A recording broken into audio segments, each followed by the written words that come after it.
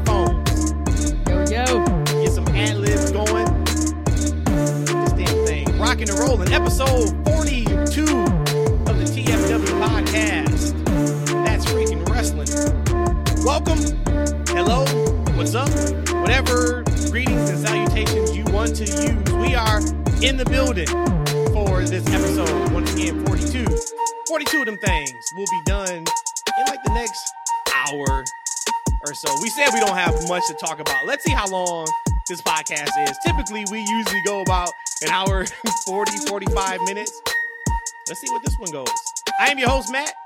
Always lock and loaded with these two great, fantastic folks. Rhodesia, Ishan. Give me something. This is about to be so cliche, but I'm ready to talk some wrestling because we just had some really great shows here that I really cannot get off my seat and shout to the top of the rooftops how great of these shows that we had here in Chicago. So I do want to talk wrestling, and I say that every week, but I really, really, really mean it now. I'm a little conflicted mentally, guys, because today is my son's 5th birthday, and it brings a tear to my eye because I remember when I just hold him in one hand, and today he told me Daddy, high five now. So big day for me, and also our Detroit Pistons and got a new shooting guard today. Got some good stuff going on with this great wrestling. We did. The draft is actually going on as we speak. So I'm hoping by the time we get done with the podcast, I look up and Trey Reaver has pulled one of his great trades out of his ass or something. I was not happy when we went from having the worst record in the league, I think 18 wins last year, to dropping all the way to 5th. Yeah. Crazy. So let's see. Hey, but you know what also is crazy? What's My that? two favorite players in the NBA are on the same team. Steph Curry and CP3 on the same team. It's going to be a great year for the NBA. Talk about storylines. There's been some storylines already. Yeah. In the NBA offseason, and we got a long way to go. Long summer to go. I can't wait to see that boxing match between Draymond and CP3 this year. Well, happy birthday to Little E for sure.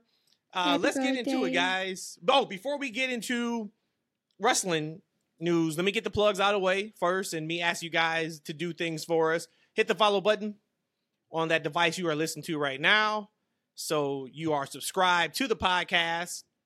Follow us on Twitter at That's FNW, and then on YouTube, we put our full episodes up over the weekend at That's Freaking Wrestling. Speaking of That's Freaking Wrestling, start the pod by saying 42 of them things will be locked and loaded, done by the time we're done with this podcast. Big news for the future of this podcast. We are expanding to 2 shows a week starting on Sunday, July 2nd. We'll be moving to 2 pods a week. We'll be dropping on Sundays and on Wednesdays. I'm getting closer and closer to this pay raise. Let's go. Keep on talking about it. Go ahead. Yeah, that pay raise you keep talking about Yes. is within reach. Yes. For Rhodesia. Yes. So hopefully you guys are excited as we are for bringing you more content. It just made sense, of course, at this point. Hey, full transparency, peek behind the curtain. We typically never really talk about SmackDown in depth because by the time you guys hear it, it's a week past for the most part. With all these shows, now we have Collision on Saturday. We don't want to wait until Thursday to talk about Collision with WWE PLEs being on Saturday nights. A Sunday pod makes perfect sense to be able to talk SmackDown, PLEs, Collision. And then, of course, on Wednesday, we can hit you guys with Raw Talk, with AEW pay-per-views, and whatever news that hits for the week. So hopefully you guys are super excited. Thank you guys, day ones that have listened to us from episode 1. If this is the first time you listen to us, shout out to you guys. Thank you guys for coming along on this journey. But yes, so that is in 2 weeks, right? July 2nd. That's actually the day after Money in the Bank will be our first official Sunday pod. And then we are rocking and rolling every Sunday and every Wednesday. So Let's start with WWE conversation. I know, E, you were ecstatic and super excited to talk about, speaking of SmackDown, that incredible finish that we saw with the Bloodline. I'm going to assume completely imploding, however you want to say it. Go ahead, man. Take it away. Give it to us. Yes, sir, guys. That was an amazing show we saw last Friday. Bloodline exploded. I like anything that starts with the E, so I'm going to use exploded. We saw, hell yeah, we got to go with the E's. E's all day. But check this out. It was a really nicely done segment. Great storytelling, right? Jay started off, with the promo, talking to Jimmy about the trip they've been on. How he's been the second twin. Jimmy was the prime king. He was the most likely to succeed. And Jay created this whole scenario and story that he was ready to step outside of his shadow and be the true right hand man and the quote unquote future tribal chief. He looked at Jimmy and said, "Look, bro, you out." And he said, "You know what? I'm out too." Turned around, wow, super kick, heard around the world to Roman Reigns. Solo looked on and he got 2 foots in his face. It's like my kids say. They don't say super kick. They say, "Hey, Dad, you give him the foot." That's what they call my super foot. They got 2 foots. He got 2 foots to the face. Roman Reigns gets up off the ground. He gets 2 more foots to his face to start this amazing ride that we're on, guys. So my question to you guys were, how'd you feel about the segment? And more importantly, what's next? Where are we going with this whole thing? I feel like y'all or Matt or you ask this like almost every single week. Like, where are we going to go next? Man, I don't know, but I'm so for the ride. Like, did we know this was going to happen? Yes, we knew that. Again, I'm still from the school of thought that I think he's going to drop the titles this year. But man, like, I'm just every week. But did we know it was going to happen on Friday? I'm going to say no. No, I'm going to say no. I'm going to say no. Not at all. Yeah, I'm going to say no. I'm like, okay, they're going to add something to Something had to happen, though. Something had but to happen. Damn. Yep. I didn't think it would be that. Not our well. I guess yes and no, because hell, weeks ago I said that I thought we would get the tag match at Money in the Bank, and I thought we would get a Fatal 4-Way at SummerSlam. I'm starting to pull back a tiny bit on the Fatal 4-Way. We'll see how the tag match goes. Are you saying that because of time or just the match itself? I'm saying that because of the way it played out last week on SmackDown. Like, the Usos are pretty much lockstep together. Yeah, look like they're choosing sides already. Yeah, so I don't know how you turn that into a Fatal 4-Way match. Maybe we get Jay and Roman already at SummerSlam. But I think, once again, they did it again. 10 out of 10, right? Right, exactly. 100% investment, execution. Jay on the mic is gold. And neither one of them were big promo guys back in the day. Not at all. It just shows with this storyline and just how comfortable they are now doing everything on camera. But if I think about this match at Money in the Bank, this match is huge. Mm-hmm. And it's a tag match for nothing but what they're calling it, the Bloodline Civil War. Think about that. That's pretty cool. That's pretty cool. It's going to be another. Cool. Yeah, so we're going to have 2 Money in the Bank matches on this card. We're going to have at least 1 championship match. And that match is going to main event again. And I don't think anybody will argue it shouldn't be in the main event. It should absolutely be in the main event. I mean, if you're a Bloodline hater, how are you making it during this time? Are you just not watching like WWE right now? Or you're not. You can act like you are. It's like I see so many people on social media talking about, I'm over this. It's like, all right, sure you are. Yeah. It's impossible for you to be over it. I can understand maybe it's not your complete cup of tea. Maybe you are somebody who, for just some reason, you are not a massive Roman Reigns fan. Okay, then maybe this could be a little tiring with him not showing up a lot and still having the title. But ever since they introduced this other belt with Seth, WWE's really clicking. We can nitpick. Of course, there's still some things that are not fully right. And I still kind of point to the women's division with that. But we see just how quickly Raw has gotten better because there's a top belt, which now makes a top star besides Cody on that brand. And I think that you can really tell the difference for that. So I'm here for it. Like I said, I loved it. I thought it was incredible. I didn't expect us to get that much of the story all in one night like we did. And that was the icing on the cake. Because there were some other really good things, too, in that show.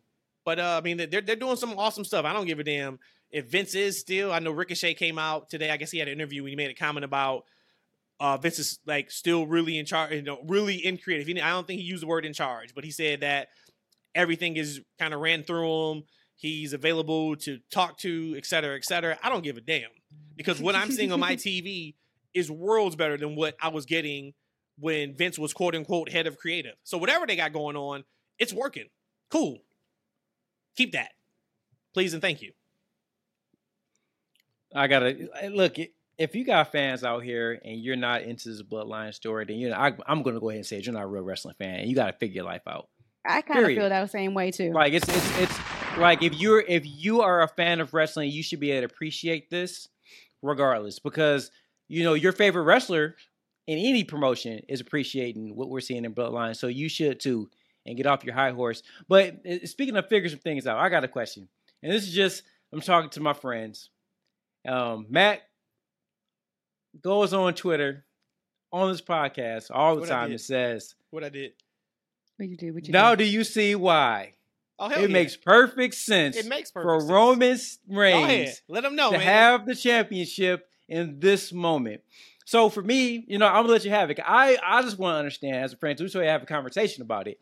Mm-hmm. Like I'm indifferent towards it. Like I don't think him having the title hurts the storyline or even helps the storyline, to be honest with you. But why do you think that him having the championship as the story is continuing, why do you think it helps, or why do you think it makes so much sense? That's a great question. To me, it's very, very simple. It's showing Roman in any type of peril. Leading up to WrestleMania, just watching TV, not knowing or not thinking, hey, it's Cody's time. Why is it Cody's time? Because that's the story they're telling. I'm strictly talking about what we saw every single week on television. Roman was never in peril in the storyline with Cody Rhodes. We remember the promo Roman gave to Cody when they first hooked up in the ring. Raked Cody through the coals. Right? He played him and basically just said that, hey, I was your dad's favorite, and whatever he didn't teach you, I'm going to teach you. Doesn't sound like somebody who's worried about losing. They gave Cody a couple really strong weeks of TV, but it was really nothing against Roman. He beat Solo, gave Solo, I think, his only pinfall defeat on TV up to this point still. But other than that, between Roman and Cody, it just really felt like the beginning of the story and nowhere close to the end. If you guys remember, I came on the pod and said, hey guys, I just figured it out. Roman's not losing that Mania. And it was because of kind of these things that we were seeing, besides the part of they tried to get Austin said no. They tried to get Rock said no. And it's like, well, if they weren't going to win the title, then you're not going to put the title on Cody right now. But for me, this story needs the belt because you're talking about the head of the table. How can Roman be the head of the table, if he's not the champion? So say if Roman would have lost to Cody at WrestleMania, what we saw on SmackDown last week would not have had the same effect because we've seen this man lose now. That bulletproof armor is gone. So him getting 2 super kicks would be like, oh, okay, this is what they're doing. The reason why it hit so hard when we saw that on Friday was because, damn, when have we seen Roman in this predicament in the last 3 years? And yeah, there were times where he was feuding with somebody that you thought maybe this is the time they're going to take the belt off of him. We've seen him in a position where, against Sammy, where you're like, damn, I know Mania's coming up and I know the story is Cody and Roman, but damn, is it a chance that Sammy could beat Roman because the story made sense. And there was some other, times too in the last 2.5, 3 years or so. But for me, that's why. It's because you're telling the story of he's the head of the table. You're telling the story of he is at the top of the mountain. He is God mode. He is untouchable. Everything that he does, he's a manipulator. He makes everything around him the way he wants it. And now 2 of his people are turning their backs on him. It doesn't have the same effect if he lost the belt 2 months ago, because now you're kind of just like, all right, well, the bloodline's over. What's next? And I think, too, because I go back to this has to get to a point where we do get a one-on-one match with Jay and Roman. Not saying Jay's got to beat him. But for me, this story would nowhere near be complete if Jay does not challenge him for that belt. And we can harken back and show all the video footage from 2.5 years ago where Jay grabs the belt and Roman's looking at him. And he has that shocked, worried look on his face. And then Jay hands him the belt. And we, show Alpha and Sika, putting the lay on him. And we just kind of tell that story again. That's all there for us. But that's why I think it is so important for those belts to still be in play. And now if you want to talk about inside baseball, behind the curtain, et cetera, would you at least agree, E, at this point, that Cody is a bigger face than he was March 30th, a couple months ago before Mania? Yeah, I would agree. Mission accomplished. Well, and that's how I feel. My answer is not as thought out as yours. Mine is purely who was going to take the titles off of Roman, who was deserving for it. I had Drew back at last fall, and I thought he was going to take her last September, August, whatever that was. And I actually never thought it was Sammy. For a second, maybe for Sammy, but I knew that Sammy wasn't going to be a good champion. And that's probably really mean to say, but I just don't think that that's what we want to see Sammy as that long term. We talked about this last week, Jay being the champion more than 90 days type of thing. Yeah, I know Sammy could have did that for 90 days, but long term, no. So for me, I'm not on the fence. I do believe that Roman should still have the titles. And it's just simply because who was going to take it from him? Who was deserving of it? Okay, maybe Cody. But again, to the point where now Cody is more important today than he was back on March 30th or May 30th or whatever, March 30th. So that did his job there. I didn't think anybody else was deserving to take the titles. And people are going to try to play it like it's not. When Cody does get crowned, boy, oh boy, would that moment be more special than anything they could have done this past WrestleMania. I remember them booing Cody WrestleMania weekend. Everybody now is invested in Cody. Not just people who know about AEW and know about the Stardust. And from what we can see, they picked up a lot of newer wrestling fans. These wrestling crowds, and hell, they are in Lafayette. If you listen to this on Friday, my God, Lafayette, Louisiana, please show up tonight for SmackDown. They will. You got one job. They will. See something good, react. They will. You see something you don't like, boo. Just don't sit there on your hands. We've had a string of really, really strong WWE crowds over the last few weeks. But I think they've tapped into a new fan base recently, and I think a lot of that has to do with the bloodline.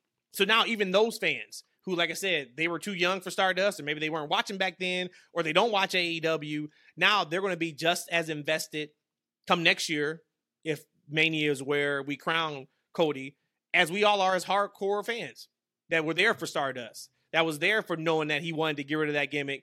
WWE said no, so he went out and worked every single indie he could and turned ROH into something bigger. And they made AEW. And now he's back home to WWE. And we're excited for him. But I think a big part of that fan base, he's Cody. Okay, he's a face. Everybody else is cheering him, so I'm going to cheer him too. But they don't have the emotional investment they do now. And I think that's only going to grow more and more as we get closer to when they do crown him. And when they do, man, all hell's going to break loose in a good way. Yeah. So, yeah, I think that Cody just naturally would have gotten better and more crowded as he got better and better with the crowd as he went on. Why not? I mean, he's very likable, earnest guy. It's a great story. But just to summarize, so pretty much you're saying that Roman Reigns, he ain't SHEET, sheet. without the championships. Like the only thing that makes Roman Reigns is him having the championships. So without him, he's nothing. The storylines that he's in means nothing. That's what I'm hearing. Okay, and I disagree. I think that the storyline could have been the same as it is without the titles. This is why I say I'm indifferent towards it. I understand the story, and it's very logical.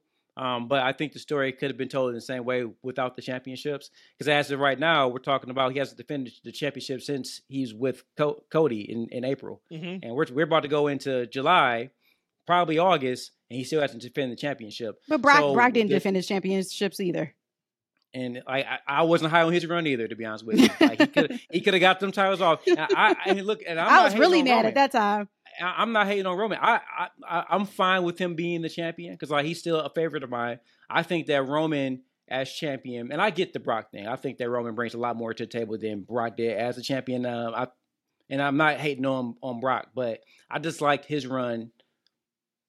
I don't say I disliked it. I was more indifferent. So I like Roman's reign. I think it's fine. But going back to it, he hasn't really defended the title. So like what's happening right now in the past 4 to 6 months, that we're going into this thing with him as champion and this bloodline exploding, it's not about the championship, right? We even can go back to the 1,000-day title reign. Like, mm-hmm. Right, the celebration wasn't what we walked out of that segment remembering. It was the turn. That's what we remember. Like they had that like the title in this moment hasn't been pushed up to at any point in this whole feud. So for me, Roman Reigns is bigger than the title at this point, as he should be. I think it's twofold, though. I think, one, you are taking care of the record books. We talked about that a couple weeks ago.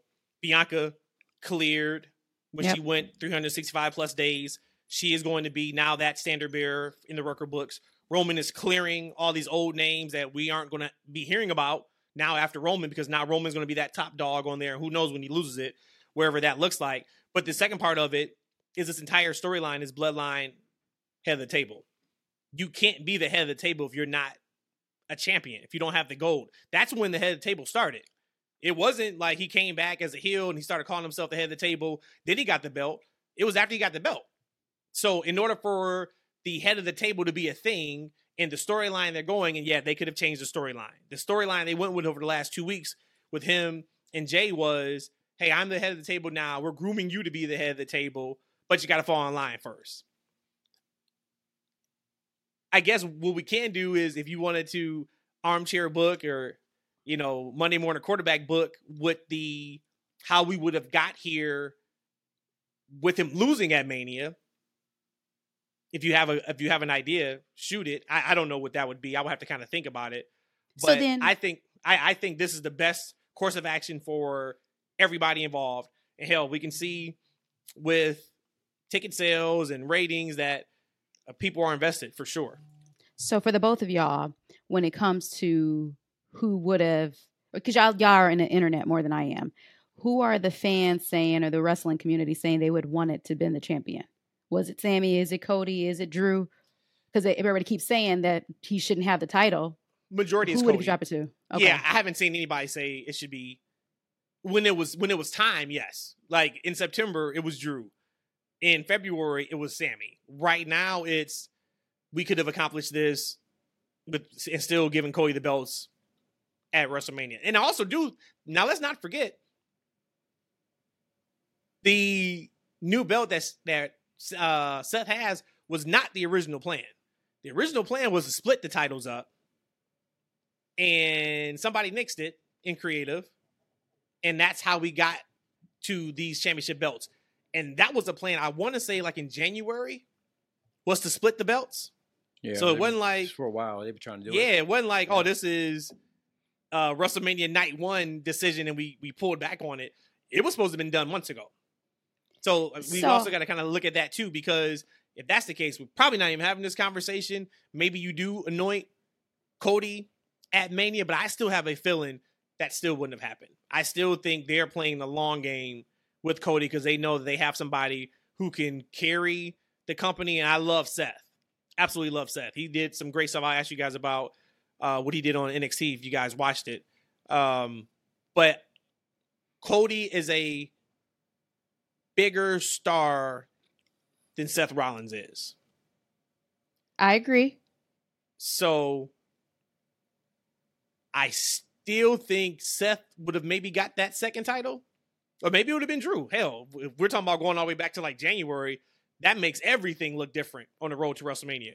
But I just think they're doing everything perfect with Cody. I think he's doing his part. I think they're putting him in an incredible position. And then likewise, I think they're doing everything perfect with the Bloodline. I think everybody's playing their part perfectly. Like I said, when you can have a main event, now 2 shows in a row, and yes, Roman's involved, but when there's no title involved, you got a gimmick show like Money in the Bank. Though neither one of those are going to main event, and we're going to main event with a tag team match, and we can look back and say this is probably the biggest match they can put on right now in WWE. I think that match is bigger than right now if they was to do a rematch with Cody and Roman for this show. I think the Bloodline tag match is a bigger match than that. That's not quite, but that's not quite fair because you would have had those months to build to a Cody and Roman rematch. But we talking about titles. Why didn't Roman get the message that when he got a new title, the other 2 should be relinquished? Why is he now rocking 3 titles? Like, for real, like everybody else turned in their other belt. You had Charlotte pointing at the old one, but everybody else turned in their titles. Roman is now, he's rocking all of them. Though. I think it fits the gimmick, though. It absolutely fits the gimmick. I think it fits the gimmick. Like, no, this is mine. These are all mine. Like, you know, all mine. I think it fits. But I mean, I'm with you. Like, I think the WrestleMania, as I always say, terrible finish. But I think it's working out. But I think it could have been fine either way. I mean, this what's happening, it's playing out is fine. I think if Cody won and we got Roman in, with the infighting, it would have been fine as well. So it's working out fine. It's fine either way. And I think we said it a couple weeks ago, but here it is, June 22nd, and we are still having deep dive conversations about a finish that happened 3 months ago. Mm-hmm. That is incredible when the product is doing great. Now, if we would have had that finish and the product went in the shitter and everybody stopped watching and nobody enjoyed anything they were seeing, that's a different kind of, if we were having a WCW type conversation, we're like, oh man, remember the finger poke of doom? Yeah. And it was like, okay, that was when it really hit the fan. But we're not having that conversation. We're having a conversation of, hey, things are still going great, but what if? And we just haven't had that type of dialogue in years and years and years, which is great. I mean, it's fantastic. Hey, you know what? One thing, Matt, when you're talking about Vince being involved in creative, I'm starting to be okay with that, right? And I think that Vince is letting others have more input on creative is what we might be getting this time around, right? Because before, it was very, very Vince heavy. It was Vince's way or no way. I think he's allowing others to do their jobs, to give ideas, especially on the smaller bits of the pieces, like, some of the lower card stuff. So I think we're getting a higher level creative because he's giving more people input into the product. I'm hoping I'm right because, again, I still don't feel as good about creative as I did when he wasn't there. Like, right? However, it's not, the shows aren't what they were 3 years ago. So to be fair, 2 weeks ago on Raw, they said that he heavily changed some things. Show was great. That was a great show still. This past Monday, Seth was supposed to have an open challenge. Word on line was it was to go against Ciampa, not Gargano. They were in Cleveland. Vince nixed it and went with the Finn beatdown of Seth. That is worlds better for where we're going with Finn and Seth with a pay-per-view 2 weeks out where the fans screwed over the promo segment from the previous week's Raw where they kept singing Seth's song and Finn was trying to get out that impassioned promo. Hey, he was right again. So I think what we could be seeing is they're not writing the shows to appease Vince. I think they're writing the shows for best case scenario, and if Vince sees something he doesn't like, he switches it. That's the difference that we're seeing. Because we heard for years in creative, well, we're just writing what we know Vince wants, because all he's going to do is tear it up and make us rewrite it anyway. So why go through that when we can just write what we know he's going to like, and that's what's presented on TV? I think that's the difference. That's how it worked back in the original Attitude Era when Vince, Russo, and then Ferrara were writing for the company, right? Like, they wrote the shows with Vince. Vince was the ultimate editor, right? And he made things make sense or took things out, because that's what he does best. I mean, he's very good at big picture things, right? I can't deny that. So hopefully, maybe that's what we're getting right now. It's just, as you said, like, he has a better, script that he's looking at that he can kind of self-edit versus, as you said, people making a script specifically for what they think he likes, right? They're trying to create the best show. Vince is taking that script, saying, no, let's do this, let's do that. The show's been fine. Before we leave the bloodline and storylines and all that, I had to pull it up because I did not know about the finger poke of doom. Oh my God! Finger poke of doom. Is this the Rhodesia's yes, it Google is segment right here? Hold on a yes, second. it is. Let me look. Hold on. We're gonna do this in real time. Let me look. Oh Lord. Let me look. I'm a stutter over all these words I'm trying to read. Nah, you ain't gonna stutter over it. Let me look. Let's see. Oh, you know what? Let's try this one. That's a little too like fast, but like, here is the Rhodesia Google moment of the week, and it's going like boom or something like that. We got to figure that out. But yeah, and it's the Wikipedia moment, not the Google moment. Okay, my bad. So okay. Anywho's, so for those who were not watching WCW in January of 1999, it looks like this is where Hogan finger pokes Nash in the chest. It looks like, and he sails it and falls and get pinned. Is that what it is? Is that what happened? Yep. So you took the pin off of allegedly him hitting his pressure point. No, right? It was they were in cahoots together, but we didn't know they were in cahoots before the match. So they built the match up. Finger point of doom. Hogan gets the title from Nash, and that turns so many people off on the product. But wait. So then people knew that the finger poke was just a gimmick. Like, this was nothing to it. Because the way, Nash sold it like he got shot. And then they both got up together, laughed, smiled, and left. Yeah. And you said that's when people stopped watching WCW. Oh, that was like one of the reasons. It's one of the reasons. Yeah, it was one of the big reasons people will point to. It wasn't the first nail in the coffin, but it damn sure may have been the final nail in the coffin. Yeah. WCW started doing a lot of things wrong creatively around this time period. That was just one of the big reasons why they were turning people off. But, I got to be honest, this is one day we have to deep dive. Maybe since we're going to switch over to two shows, we can start talking about, we can do like a watch party on some of these shows, some of these events from the past, which might be good for Rhodesia because she hasn't seen anything. I mean, she's only 10 years old, like when half the stuff was on. So I get it. But I got to be honest with you guys, fans, friends, Matt, I didn't think it was that big a deal when I watched it in real time. I watched it. I didn't think it was that big of a deal. I was actually happy that they actually brought the team back together because it was a Rhodesia to put it kind of like a full circle. The NWO had splintered off in two different groups. They had the NWO Black and White led by Hogan and the NWO Red and Black led by Kevin Nash. Okay. It was a stinker. This was their kind of way to kind of bring them back together, give the title back to Hogan because Kevin Nash had it for some time. I thought it was fine. I thought it accomplished that goal, but people hated it. So we can kind of deep dive that.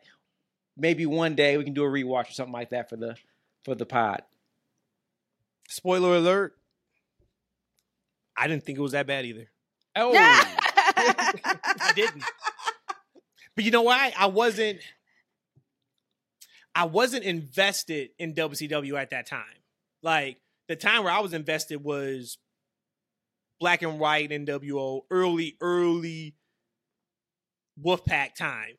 That was like the time where I was emotionally invested, like Goldberg at his highest run.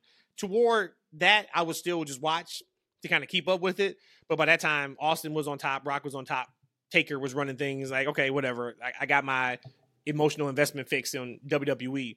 But when I watched it, I was like, that's just crazy. Wow. And like, that was it. But it was a big thing. It was a real big thing. Oh gosh. So we talked about Seth. You watched it with me. E, did you watch NXT on Tuesday? Seth against Braun Breaker? Nope. I got past 20 minutes and was knocked out. Really good match. Mm-hmm. And Seth- Braun, Go ahead. I got to plug Braun's beard for a second. It Oh. looks great on him. It looks great on him. He needs to keep it. But go ahead, Matt. Next I'm sorry. thing you say- I'm partial to somebody who has beards. Well, and we know, especially if you're a heel, a beard adds a lot to your look. As Finn, as Austin Theory, it adds a lot to your look. Even But to the the match, TFW show, the match was really, really strong. Really, really strong. The rating was strong too. I think for that match, they had like over 900,000 viewers. They popped the biggest rating they popped since like 2020 overall. I think they were in the eights. That's sweet. 800,000 plus. Yep. But reason why I wanted to bring it up was because I thought it was a great usage of Seth. He had a backstage promo with Trick and Carmelo, which was fun. He had another backstage promo. I forgot that guy's name. Oh, like Yeah, not Ultimate Dragon or whatever. I forgot who it was, but yep. So they used him really well in that, and then the match with Braun was really, really strong. Seth can have a great match. Looks like with anybody. He may be like the modern day Shawn Michaels in that aspect, but I just wanted to bring that up because where does Braun go from here? So Braun has basically lost every match since he's turned heel. He lost against Melo. He lost against Seth. I don't know like where he goes. He was on Raw Monday, cut a hell of a backstage promo. I saw people complain about that too. Why fly him in for 45-second promo? Because what do you mean? Like, why are you worried about that? What do you mean? Is that what we're complaining about You don't know now? what he was doing backstage that they may have wanted him there. Maybe they're getting acclimated to what Mondays look like. Shut up. Like, that's the part that gets to me is like, we stop being so critical on every little thing. It's your fault you hyped yourself up because you read something online that said Braun Breaker's on Raw. They never advertised Braun Breaker on Raw. So they worked themselves in the shoot. Yeah, worked themselves in a big time shoot. And but, why would they fly him in? Because they got the money. Right. Like, seriously. Them dudes got a $100 billion contract. I do wonder where they go with him from here. Because, like, I mean, he's fought now the world champion. Do you keep him in NXT? Do you now transition him to the main roster? But he's doing some good work also as a heel. I don't ever want to see. I don't want to see face Braun for another 5 years. I agree. NXT, like I said, I'm trying to watch it more often, but it's definitely a good show. I really enjoy it right now. Like I said, this is a far cry from when they got rid of my beloved NWO. I mean, in NXT Black and Gold 2.0 brought that 2.0.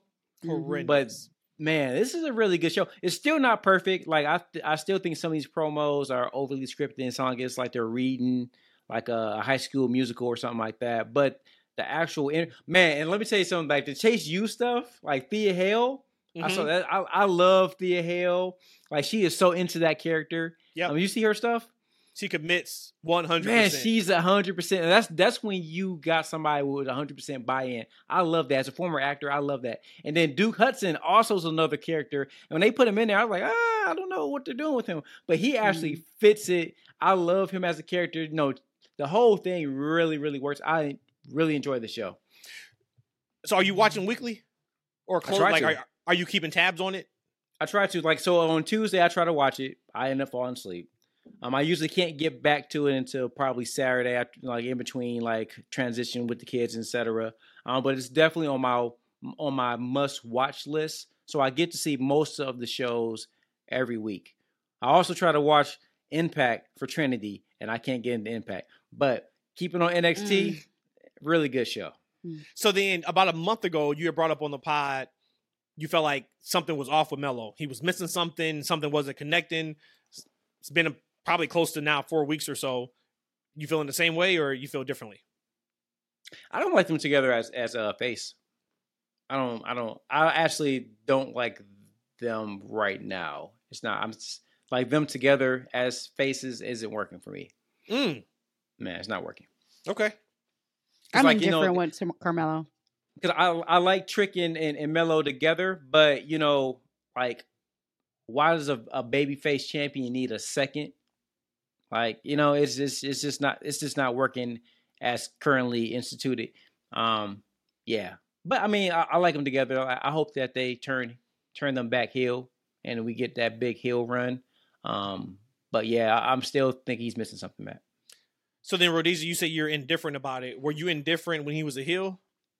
I'm gonna probably say no, or maybe not quite. I'm just still indifferent because I really thought that Carmelo and Braun was coming up to the main roster after Mania. So I'm He's still kind of over, in that huh? holder. I'm kind of in that holding pattern now. Like, okay, so I didn't think he was going to win the championship because I thought he was going to move up. So that's kind of where, yeah, I guess it's the timing. I don't know necessarily if it's because he's a face where I'm indifferent about him, just more so of I thought he was going to be a main roster. But the work you're seeing from him, are you indifferent to what you're seeing from him? No, I think he's really good in the ring, and I'm not going to sit here and say that I watch all his matches fully and intently, so that wouldn't be fair for me to give my input on that. But from what I've seen, he's a great worker. He's great on the mic. Got you. All right. Mm-hmm. Well, so then one thing you can give your opinion on, because you've watched all of it, we skipped over it last week. I don't even think we brought it up last week. It's Dominic Mysterio versus Cody Rhodes.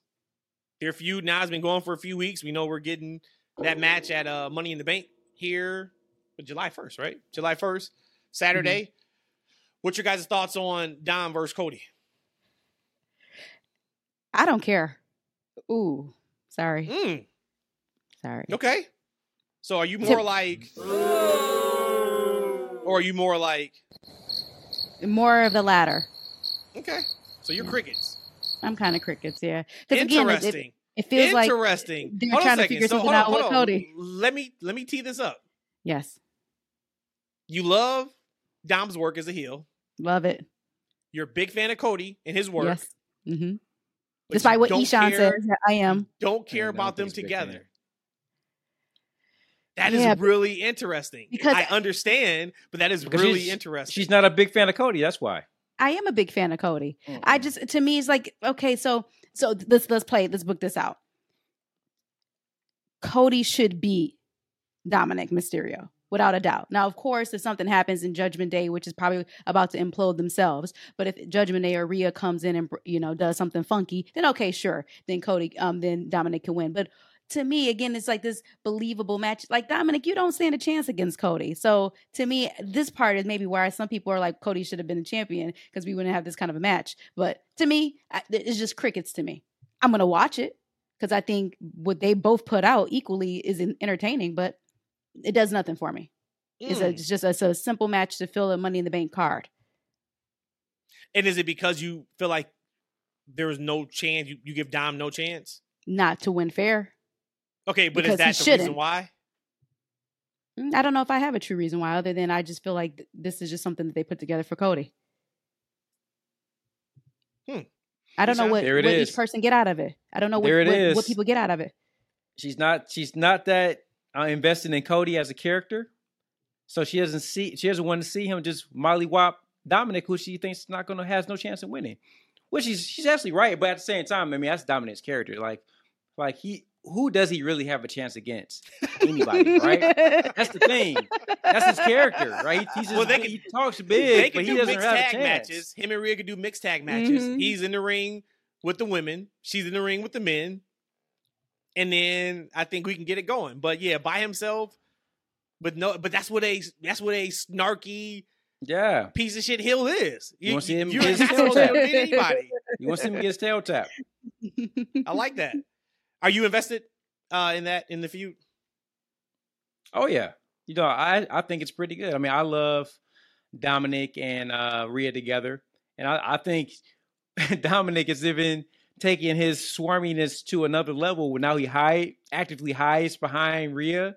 Like, you know what I'm saying? Yeah. Like, dude, like you ain't no man. He's like, you know what I'm saying? I love that. I mean, I think he's just doing some phenomenal work right now. Of course, Cody is Cody. That's my guy.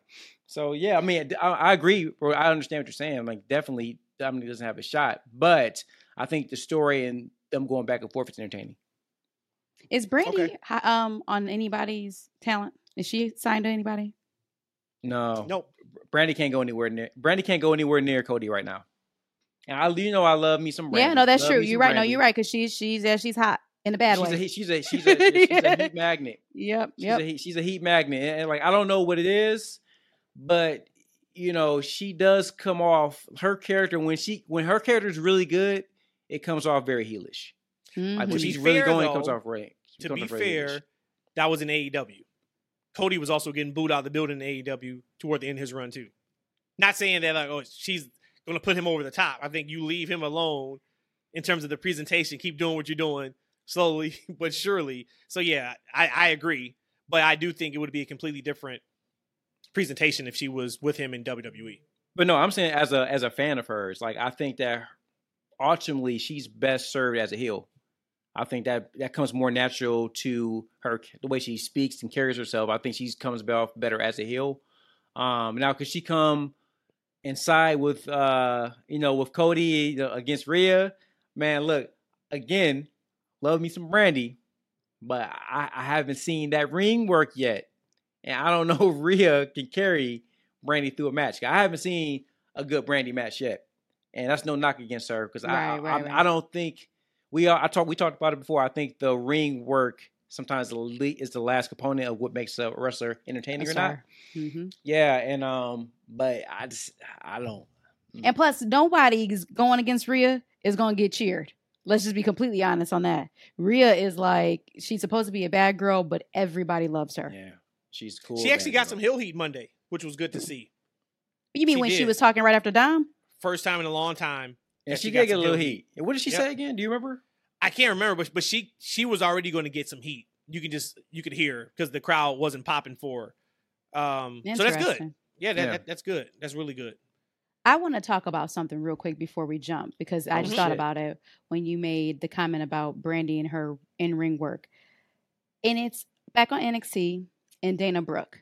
So this week real she quick, was on. I want to say, for some reason, Rhodesia, I got chills. Like, you seem like so passionate right now. I felt because it made me mad. I'm so interested. Go ahead. I'm so interested. Go ahead. It makes me mad. Like, no one will ever walk away from a Dana Brooke match and saying, oh my God, that is the best match I've seen in my life. No one will, right? I'm not going to sit up here and say that I am either. But some of the stuff that they were saying about her today, like the internet wrestling community can be trash at times. Like they really when I say rake people through the coals, they did. Like they were wishing things like, which is disgusting. I don't know if her injury was a work or a shoot, but people were happy that she got hurt. Who? So what happened? So Dana. Yep. Go ahead, Rhodesia. So Dana had a match this week on NXT, and I was just happy that she came down because for me, at least from what I see, every time they've given something to Dana, she's taken and ran with it. Whether she was a 24/7 champ, whether she was just a jobber. 36-time 24/7 champ. I see. I didn't even know that much. But or again, close to it. I think it actually was like 16 or 18 times. Let's go with 87. Let's say 87-time champion. You know what? This is where, Rhodesia, you bring it back. After you get done, you get on your Googles. But I'm so passionate right now in my conversation right now. All right. Okay, let me finish. Go ahead. I'm sorry. Yeah, so my question, so my question to y'all is like, at what point do we as fans hold ourselves accountable and responsible for just being critical, saying, yeah, that wasn't the best match that I've seen, or the synergy wasn't the best in that match, and then go into the level of people wishing that she really did hurt herself? Like, what do we do about that? Just call those people out on and say that you trash for wishing ill on somebody?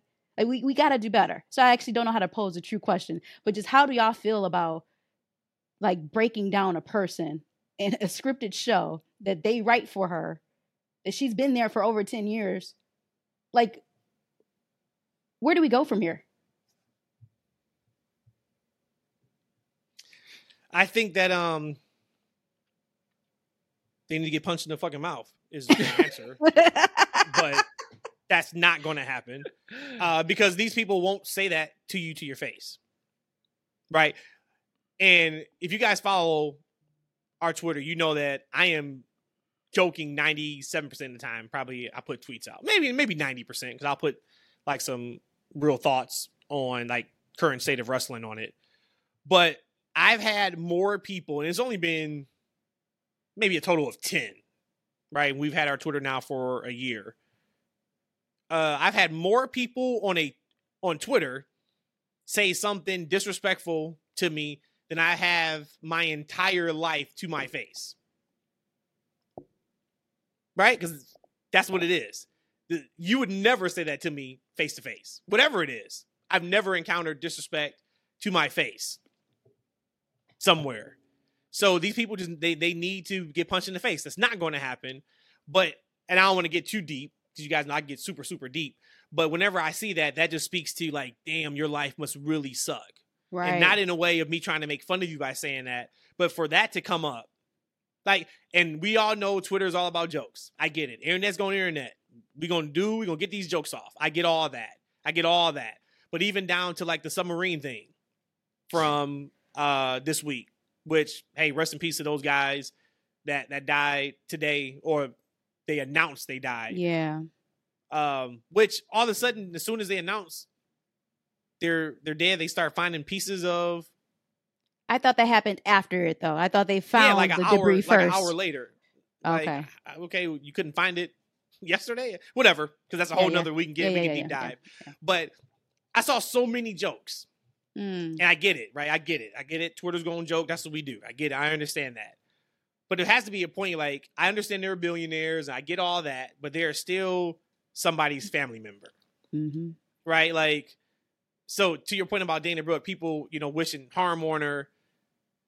For what? Because you think she didn't do a great job in a match?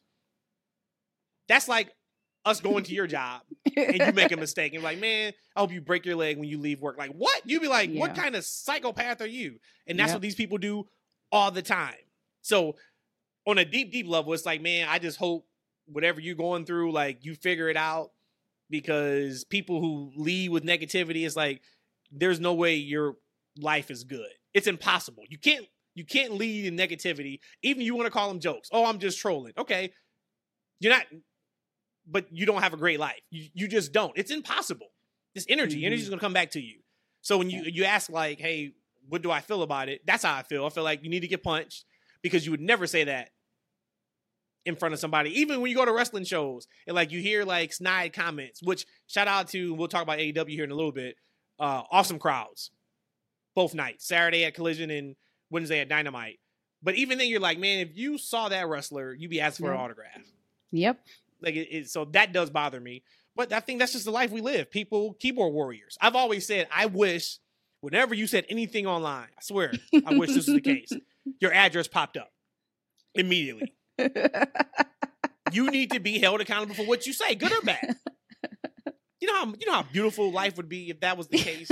that would be a lot of violence and a lot of like the purge. So never mind. I think we're going down the wrong path here. Ishan, you have any thoughts on that? Unfortunately, like that's the case depending on what message board you're in, because your IP address is attached to your username, so people actually can see exactly where you are. Let's find all those IPs then. No. If everybody had access to people's IPs, it'd be a different story. But I talked to you guys about it before, just in private, man. Like, look, Twitter isn't real world. It's not real life. Like, for some reason, people get turned up on being negative and saying things out of character. But also, you got to think about the type of person that will even go to say those kind of things for attention. Yeah. Like, right? Like, and I get that Twitter is, it thrives on disrespect, being, a disruptor. Like, those are things that get people play. Even Kevin Durant. Darnett? What's going on? Like, it's a really long day. I haven't had my caffeine, so I can't get my names right. Kevin Durant.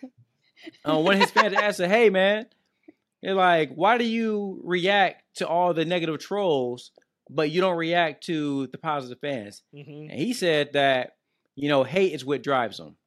Too much love will kill you. Ooh. Right? That's the world that we live in, unfortunately.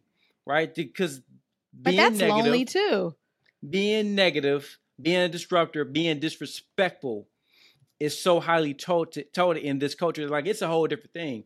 But these people, I got to be honest with you, man. Like, I feel sorry and I feel bad for you. I'm part of these wrestling modding communities, and there's so many guys that are just so negative about a freaking wrestling game. It's like, this is for fun, and you're coming on here and you're disrespecting yourself and disrespecting other people because of some pixels, because of a mod part or whatever it is. Like, what kind of life do you live? You're so upset about something that's supposed to be fun and special.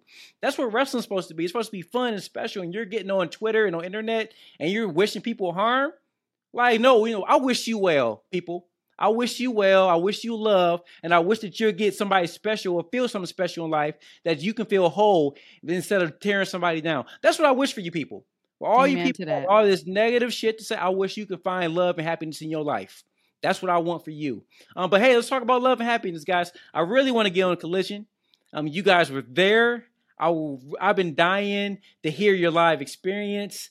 Give it to me, guys. What you guys got?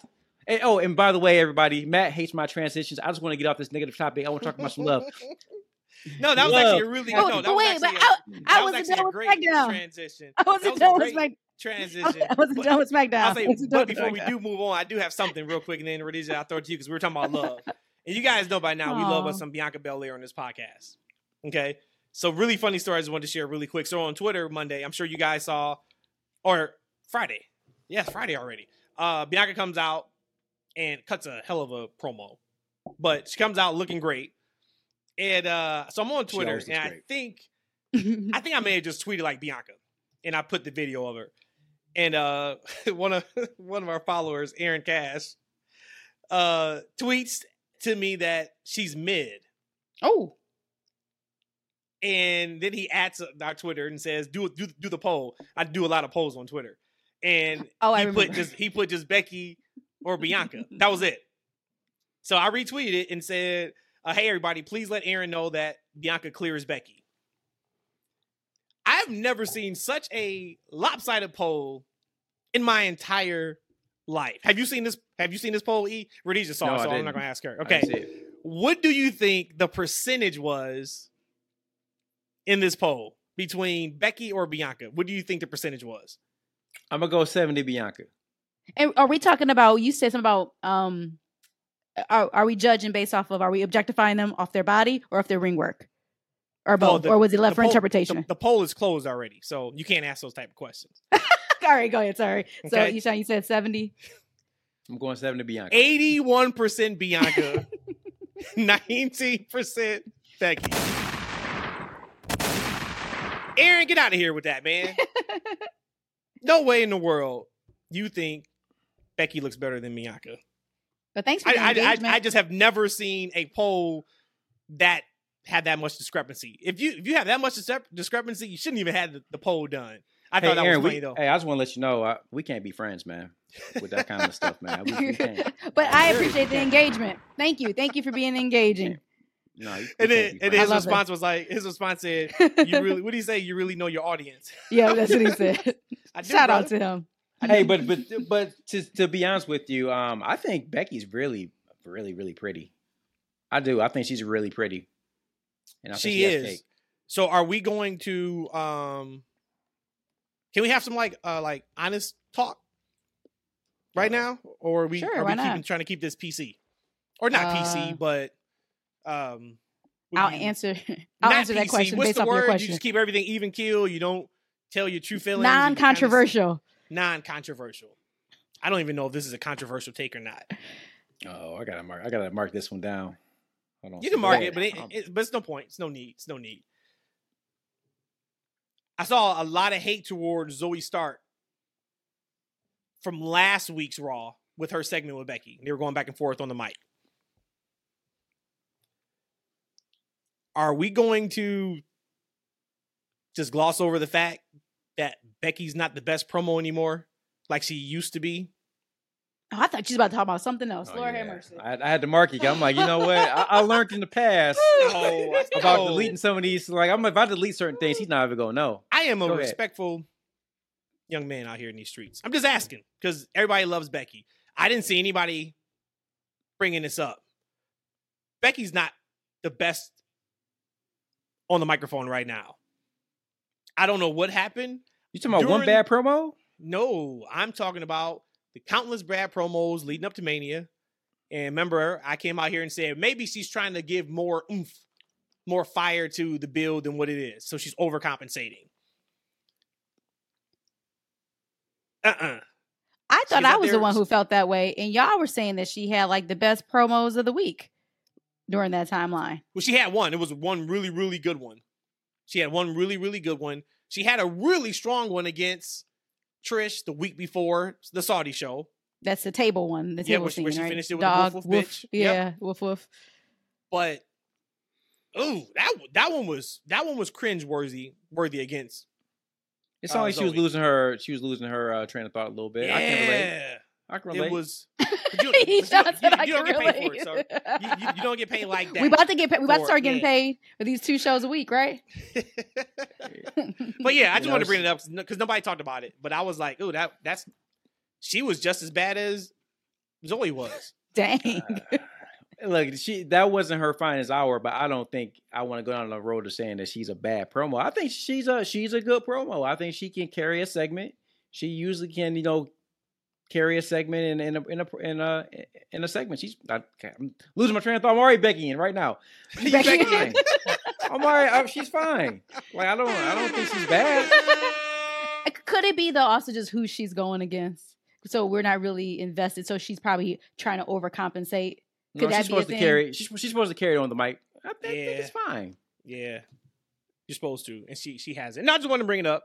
And I see y'all don't want to agree with me. That's fine. We can move on. I actually don't watch a lot of her stuff anyway. So, but what I was trying to say about SmackDown, and this is only be 10 seconds because we said that we're going to support them, and we're not going to ever talk bad about it again.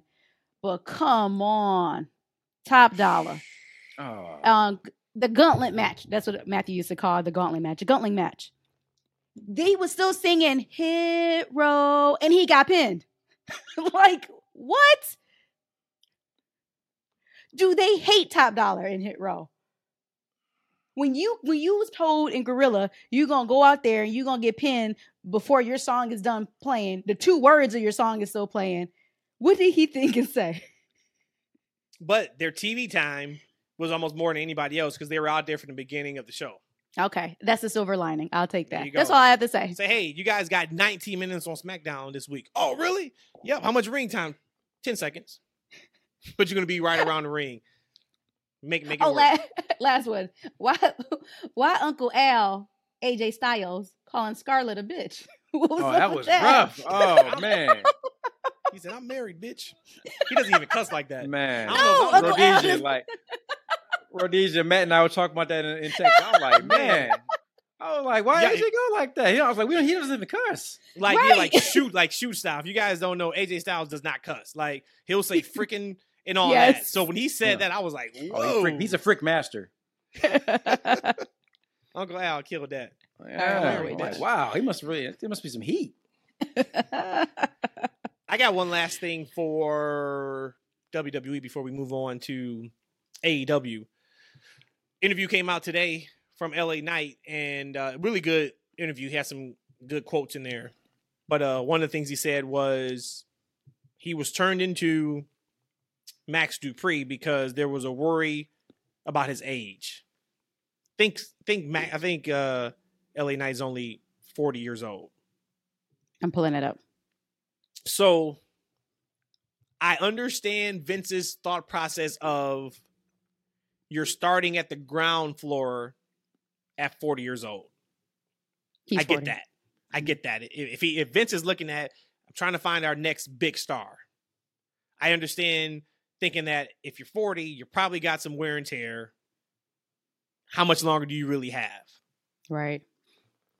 But that just shows age should not be indicative of anything when it comes to how talented you can be or you are.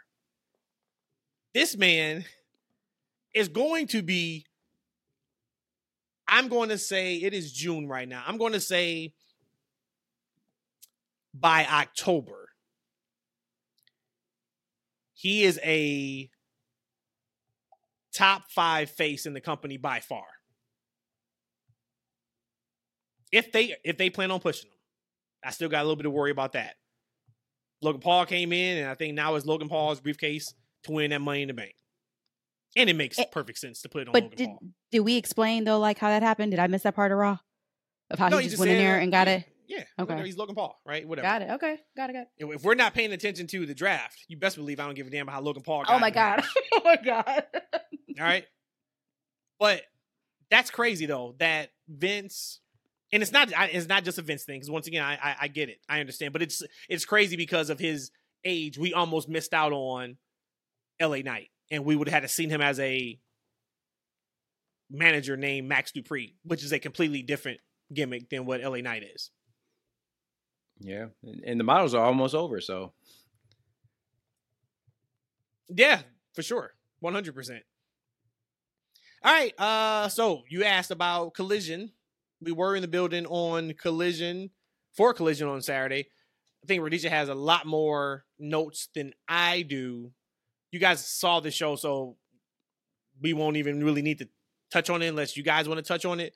But for me, just a couple of live perspective things that may not have come across on TV. Number one, this was the first AEW show that we had been to since Thanksgiving Eve of last year. So that was at the Wintrust Arena where Dynamite was this past week. They ran United Center for Collision. So that was old stage, all that. The old stage, to me, was great when they first started. We talked about this when they upgraded their staging. But it screamed like, we're just happy to be here. This new stage looks every bit of, we are here and we are big time. High Collision end production. stage, the Collision stage was the same stage they used for Double or Nothing. So it's a little bit different than the one they used for Dynamite. But if you would have plopped anybody who's never seen AEW and just said, hey, does this feel like big time? They would say yes. They had spotlights throughout the arena, which they never did that I can remember for back in the day. They really upped the production value, and it looked fantastic in there. It looked absolutely fantastic. The crowd, a little bit different crowd than what I'm used to from an AEW show. How so? A lot of LA Knight, chants. Yeah. That was never a thing previously. A lot of woos. Typically wasn't a thing at AEW shows. So it was now granted, this was the Collision show. So this is the show after they sold the majority of their tickets for Dynamite. Who knows what type of crowd this is? Maybe we're only here for CM Punk. Maybe this is, I don't know. Who knows, right? But I noticed that for sure. What else from that you guys probably didn't see on TV? They had about 8,500 people in the crowd, which is a super strong number considering they had just sold 6,000 seats for Dynamite. So that was good to see. But it was the Punk show. Everybody was there for Punk for the most part. Punk got some boos in the beginning. They started seeing Punk chant before the show went live. You heard some boos. Boos really weren't there when Punk came out. Same thing happened last night. There was a mention of Punk. Somebody started CM Punk chant before Dynamite went in the air. There were some boos, not any boos when he came out for his run-in at the beginning of the show, which I really enjoyed the way they did that run-in too. What else? What did you have for Collision? As far as the in-person being there, outside of the fans being loud from beginning to the end, you pretty much hit the nail on everything. That stage is, again, high-end production. Like you said, you deserve to be here now. You deserve to have this show. You mentioned about the boos. So I think Punk probably had maybe one or two boos in the beginning, and I was one of those boos. These are hate Punk. I will go on the record and I'll eat my words because I said I don't ever want to see CM Punk back in AEW again. But clearly, oh my God, it's best for business. I mean, just being in that room and how electric it is and seeing him for a hot second last night or 2 nights ago, whenever that was, for Dynamite, it was electric. And you can't deny that. So again, like I said, I will eat my words publicly on this show right now, but I was just like, boo. And then for me, I'm angry because how is he able to air his dirty laundry on Collision? And I feel like my boys, the Elite, the Young Bucks, Kenny, didn't have that same opportunity. Yeah, they have their show, being the Elite or whatever, and they can have their little subliminal messages. I just felt like when Punk first came out as an Elite fan, I just thought that he was kind of out of line for that. Now, again, what would have I expected from Punk? Nothing less. If I was Hold on. So now I got to rewind your memory bank. Yep. Go back in your memory bank. Okay. So are you telling me Thanksgiving Eve, downtown Chicago, where the entire Elite match was trolling CM Punk in the Chicago crowd. You forgot about? But they weren't actually using real words like that. That's completely different. So you completely forgot about that? No, I didn't completely forget about that. Go back and watch that match. No, you're talking about the moves that they were doing and the fake go to sleep and stuff. I do remember the match. I remember the match. I'm not coming back to the pod. Hell to the no. Like I said, I said what I said. I said what I said. I said what I said. Cody, God dog. You got CM Punk up here. So you don't like Cody. Oh, there it is. There we go. Oh my goodness. I can't stand the two of y'all. You can't stand Cody and CM Punk. Don't worry about us. I'm like, these trying to put on we sit there trying to put on a podcast. Whatever. Point is, okay, I didn't like that because I am an Elite fan. I did not like his little tirade that he went on. I love his cadence of the stop me when I'm lying or tell me when I'm lying. Love it. Love it, love it, love it, love it. I loved his promo. I loved everything except for what he said. And again, what did I expect out of CM Punk?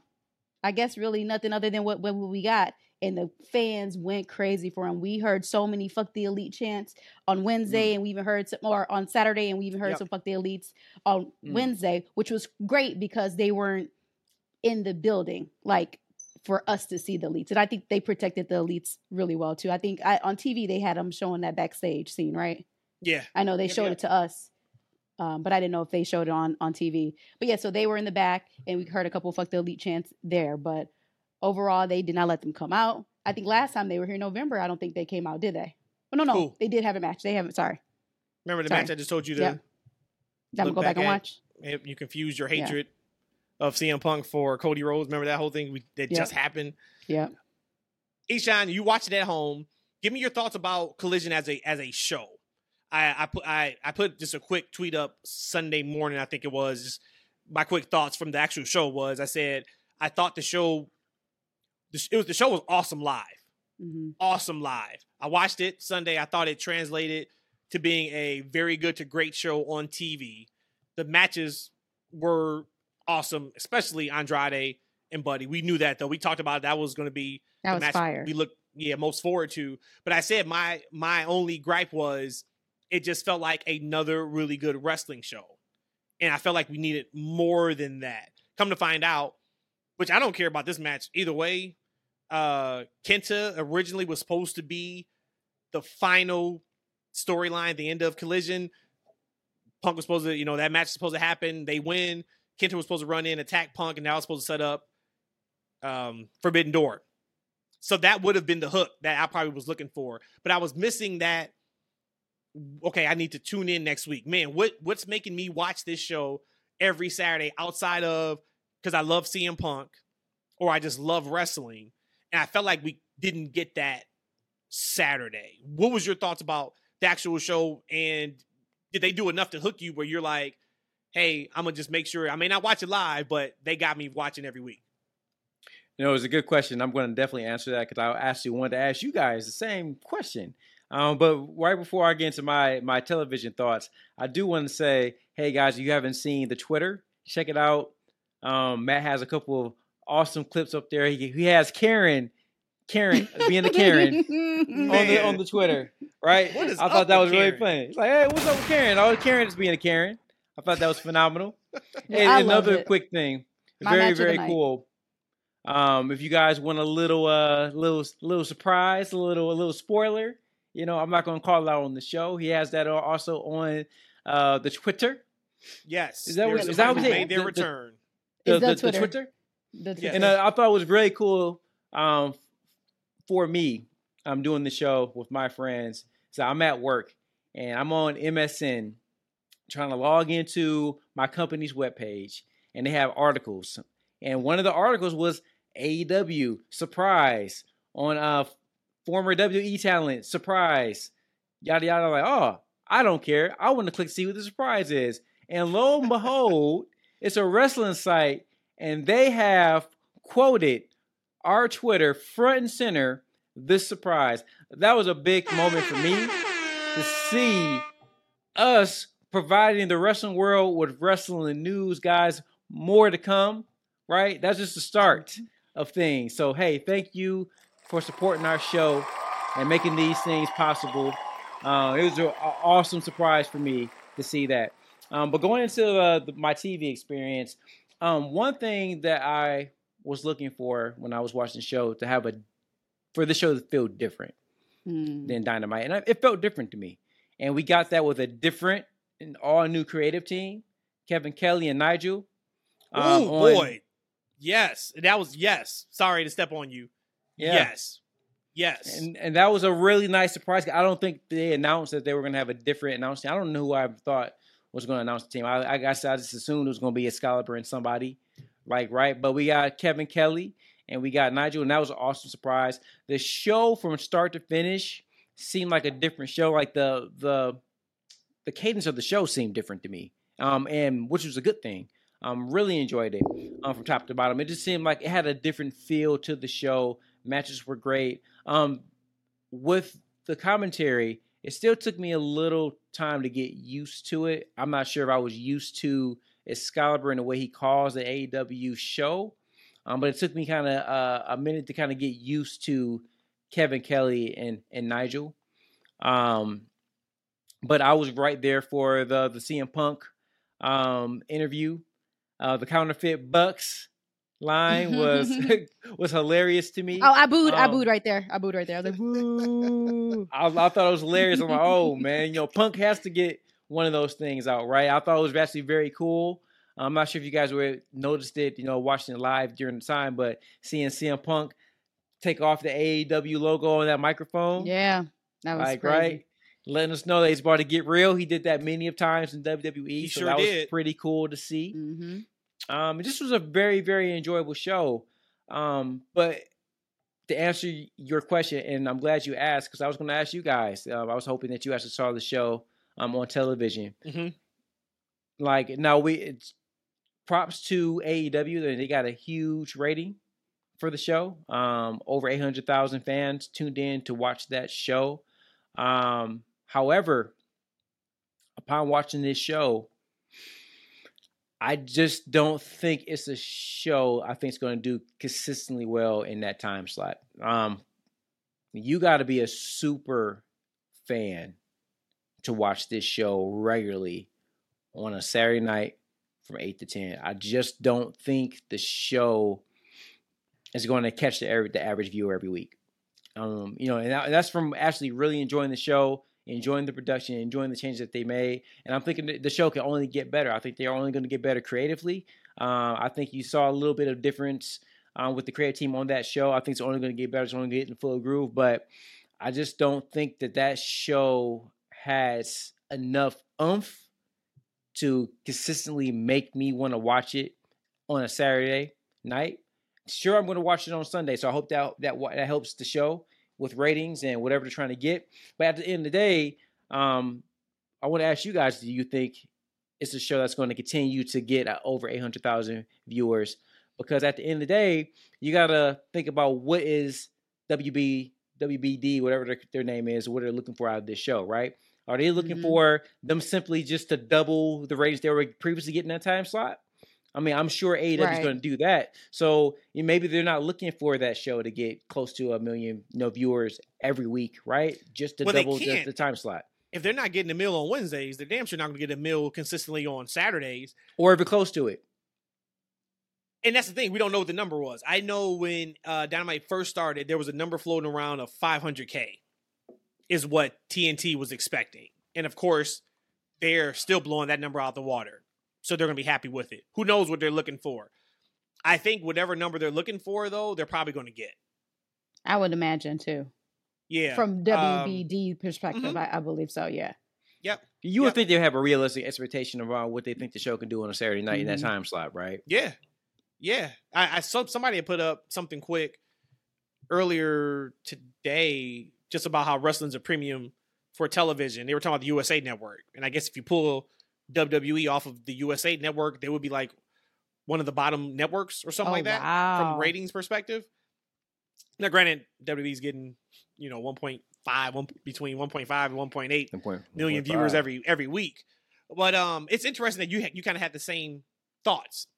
But you also said that it felt a little different, though. And see, for me, you asked did we watch it back on TV? I really didn't watch it back on TV, but I did hear the commentary because I wanted to see how it came across. And now the commentary did sound different to me, and I actually really enjoy the commentary. But being live at that show, I think Matt and I were talking, I just felt like it was a really great Dynamite. To me, it was no difference. Now, like I said last week, I need a couple of episodes of Collision to let you know if I'm going to make sure I watch it outside of us doing a show that we have to report on it or talk about it. Would I actually make it appointment viewing?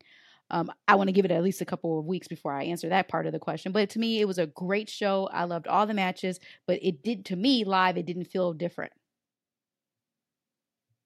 I think it came with the production and the commentary. Okay. Is where it really fit. Because, but I'll be honest with you, tell you this though, I would much rather watch Collision than Dynamite. To be honest with you, if I could somehow switch those shows, I would much rather watch Collision and its presentation than Dynamite right now. Because I enjoy Collision much more than Dynamite last night. To be honest with you. And then tell us why you say that. Are you strictly basing that off of, because we're talking about one show, so are you basing that off of Punk's gonna be on Saturdays, the commentary team, and House of Black? Because I know you're huge House of Black fans, or is it more than that? I think it's everything. And like, what did CM Punk call himself? One Bill Phil? Like, right? I didn't get it when he said it. I didn't get it when he said it in the moment, right? Like, I didn't know what he was talking about. But the rumor was that, CM Punk helped the company get a $1 billion deal, right? Network for these shows. So they call them One Bill Phil. CM Punk is money. I mean, like he definitely. I have been saying it, right? That the AEW need like a shot in the arm. I think CM Punk is that. Like he injected some energy into that show that we haven't had in quite some time. He did it for Collision. He did it, for a brief moment on Dynamite. I like the overall show flow. As I said, like the show flowed a little differently than Dynamite does. On top of the stars that they had on the show. Now, if this is going to be a soft launch, if I'm going to consistently see Miro, I'm going to consistently see Punk on the show. If I'm going to consistently see Andrade on the show, Thunder Rosa, well, jury's still out with Thunder Rosa. I wasn't really a fan of her title run. But I'm going to see all my favorites on this show in this new structured creative with a little bit different. Because Kevin Kelly tells a wrestling story a little bit different than Excalibur, right? Excalibur is big on, telling the history of the wrestlers and really going into the moves. Where Kevin Kelly's almost kind of old school. He's trying to tell a story about the actual match itself, which is very appreciative. I just like the little things that he did differently on Collision. And I think it's great. I just wish it was on a different night. So, where does that leave Wardlow? That was a terrible transition, wasn't it? Anyways, I just wanted to ask that because that was fresh on my mind. Hey, Matt, what did I text you? Like about no. Okay, actually, sometimes I forget you guys are live. It was the next night. It was the next day. I didn't watch Collision. I said I hope I never see Wardlow touch that title ever again.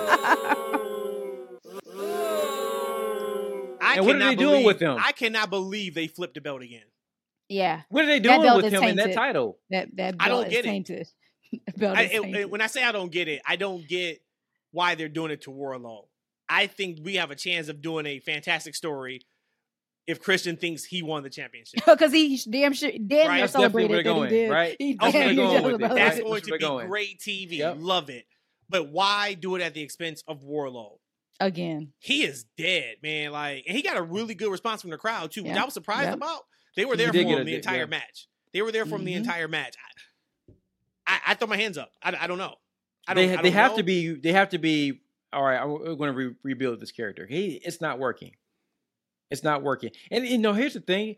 I think he's fine with the haircut, but man, I feel like it's like Samson. Man, he ain't been the same since. He has not been the same since. He has not been the same. Yeah. Nope. Right? He doesn't look the same. Like it's physically he doesn't look the same. No. He doesn't have. It's like he cut his hair and it's like he lost all his superpowers. Like I hope. Look, I don't know if the plan was to rebuild him, but I hope it is because he's dead in the water. Yeah, he's dead. He lost the title 3 times already now. Especially because the loss made no sense. Mm-mm. That was a match we just found out about a few days before that show. It was, you know what I mean? It wasn't like it was something they were building towards. And the match was strong too. That was a really good match. Oh yeah. It sucks, man. It sucks because I am so high on Wardlow, but I used to be. Yeah, I don't get used it. To be. To your point earlier, E, you were talking about Collision, and if I had to bet, or if I had to just only pick one show, I don't know which one I would pick, but they have such a strong lineup. I mean, this week, Tanahashi versus Swerve, Brody King versus Andrade, Willow versus Nyla Rose, and then CMFTR and Ricky Starks versus the Gun Club and Bullet Club Gold. That is a hell of a lineup. Yeah. It really, really is. So, and what do we get on Dynamite? We got Action Andrade and, Dante Martin. It's not Dante. Darius Martin. AR Fox versus, Budico, Sammy Guevara, and what's my man's name? He said Budico. No, he didn't say that. I know. Talking about Suzuki? Yeah, Suzuki. Right? If you're into Suzuki, I guess Budico that might have been a big match. But, against the Job Squad, come on. That match was great, man. Nobody probably didn't pay attention to the match. But I remember sitting there during that match. I actually said to Rhodesia, I said, I wonder if this show is coming across as good on TV as it is live. Because last night was also another really strong show being there live. Mm-hmm. But here's the thing, though. I get it's a good match, right? And AEW is going to give you a good match. But true to what Rhodesia was saying earlier in the day, right, about Dominic, who people actually care about, against Cody. You go into that match, that my guys aren't winning that match. You know they're there to give you an entertaining loss. And at the end of the day, it's about characters and stories. They're known for great matches, and that's what Dynamite gives you. They're going to give you a bunch of great. I want some great stories, right? And I think you're going to get more of that on Collision, because you're on Dynamite. We're just going to get a bunch of great matches that go nowhere, that doesn't really do anything other than give you a great match. So, but okay, so just for that, and I know what you're saying overall, but I'll play devil's advocate for that match. We did get a great story. You got Sting at the end of the match coming out with Darby saying that we'll find out who their tag partner is. They accept. We'll find out who their tag partner is going to be on Saturday. So we got that part of it. And it's the go home show for Forbidden Door. So if we have these NJPW talents in our ecosystem right now, let's use them. I can understand if you're not a New Japan fan, as somebody, you don't care about Suzuki, maybe you don't care about Okada, you know what I mean? Tanahashi, you don't care about Tanahashi. Blasphemy. Yeah, but for us that we know these people and we've been watching them for years and years and years, that was a big deal for me. But I understand what you're saying. Overall, no, that part was a big deal, but not the job match that led before it. We could have shortened that and had something else. I think, but the majority of the matches though in any promotion is just to get to the next thing. What I mean by that is there is nobody in the world that thinks Finn has a shot against Seth Rollins at Money in the Bank. Not a shot. They're trying their damnedest to try to give you that impression, though. Maybe, right? But we know they have no shot. We know he doesn't have a shot. And I think the match is gonna be good. They're building him up the right way. But duly noted. What else? I think Rhodesia, were you saying something else about AEW? No, not particularly. Just MJF finally got weaseled into taking the Tanahashi match, accepting it by Adam Cole. So I thought that was pretty cool. Sometimes going to these shows live, when they tape 2 shows, it's kind of hard for you to remember which one was which show. So you don't want to give away something too much. I had to go back and look. But yeah, it's this weekend anyway. So, I mean, just last night, though, was so incredible because we got to see Okada. And I know for some people who probably don't know who he is, they're like, okay, who is this guy? I remember when I first got into maybe AEW, the independent scene kind of wrestling, there was so many times people will pop for new people. And I'm like, okay, I'm hyped too because I can feel everybody else's energy, but I don't know who the person is. But when Okada came out, he's like $1 million to me. I mean, when Sonata came out, oh, wait, okay. No, that was Dynamite, right? That was on Rampage. Okay, never mind. Well, they'll be hearing it. They'll be seeing it tonight. I'll just end it there. Point is, these are I don't want to use the word God, but these are gods coming into the ring and you're getting to see them and you don't get to see them often. So to me, it's anytime I can see Okada, I'm excited. You know, you can see him every Thursday on that. I meant like in person. We don't have Access TV. And then something else that happened super cool in Dynamite or Rampage, I guess, but I think it was Dynamite. That'd be part of my TFW moment of the week, though. But that's about it. You were taking notes after every match. You can't keep your damn notes right of what show was what. No, I only keep my notes because I get tired of you saying that I won't be remembering stuff. So then I can go back and check my receipts. I can go back and check my receipts. That's what those notes are for. Is for me to go check my receipts. You're like, damn, I still didn't remember it. You mentioned Adam Cole and MJF. Yeah, I am more excited for them being in a tag tournament than I am probably anything outside the bloodline for wrestling right now. I think AEW has such an incredible opportunity with them two being put together Partners. For a few weeks. Even their Schiavone part. What did they say? Shut the hell up, Schiavone, or shut up? Yeah, at the same time. At the same time. Yeah. That was just a little bit of glimpse of what we can get if they find a way to get on the same page in 1 or 2 or 3 of these matches. I am more excited about that. And yes, that is what you guys know. I'm a story character type person. When I saw that, I was like, incredible. We haven't really had anything like that from AEW before. You know, the whole can they coexist? WWE completely overuses that. We get it a lot. We don't get it from AEW, and I think they're going to do it very smart. Anything MJF does is smart. And it's interesting to think that, like, damn, is Adam Cole working up to MJF's level and not the other way around? Interesting. That's good. That's good. You were worried about Adam Cole if he's going to be hot enough to stand next to MJF. So I'm glad that you're really feeling it. Yep. They've done a good job over the last couple of weeks. And he looks really comfortable too. So that's, I think, just part of like what swagger is about, that you have that confidence in yourself. Adam Cole doesn't look phased at all when MJF is out there. No. At all. Been there. He's been there. Yeah. Yep. We're not going to, of course, break down or preview Forbidden Door. To me, I look at it as it's like an all-star game. Yep. You know what I mean? But I do have a question for you guys. How do you think they come up with who's winning? Do you think like it is known when they who knows how long they've had these matches planned for? I'm going to assume they've had it planned probably for a while. How do you think they decide, as they being Tony and I forgot the guy's name, head of NJPW, who wins Bryan versus Okada? How do you think? Do you think like just how do you guys think they come up with that? I couldn't even tell you. I would say naturally the 2 big like titles maybe, but Okada and Bryan, they're not even wrestling for a title, so I don't know. I would think that the big titles would stay in New Japan, but they also have a working contract with each other too. And we saw Kenny hold the New Japan title for a while now. He has like the U.S. Championship of New Japan that he's had forever too. So I don't know. I think maybe the big titles stays in New Japan. Everybody else, it's whatever. Hey, so I gotta be honest with you. So like I'm I do a lot of booking on WW 2K Universe, so I have experience in this. So Tony Khan, you might want to take some notes.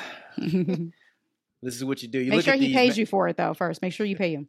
And see, like, listen. See, I gave out free samples. Oh Lord, I gave out free samples to get your mouth watered. There you go. You know, show me the money. But when you're thirsty, you know where to come. All right. So let me tell you, if you look at these matches where they're constructed, right? You got Okada and Bryan. You can kind of guess who's gonna win, lose that match, right? Who? You tell me.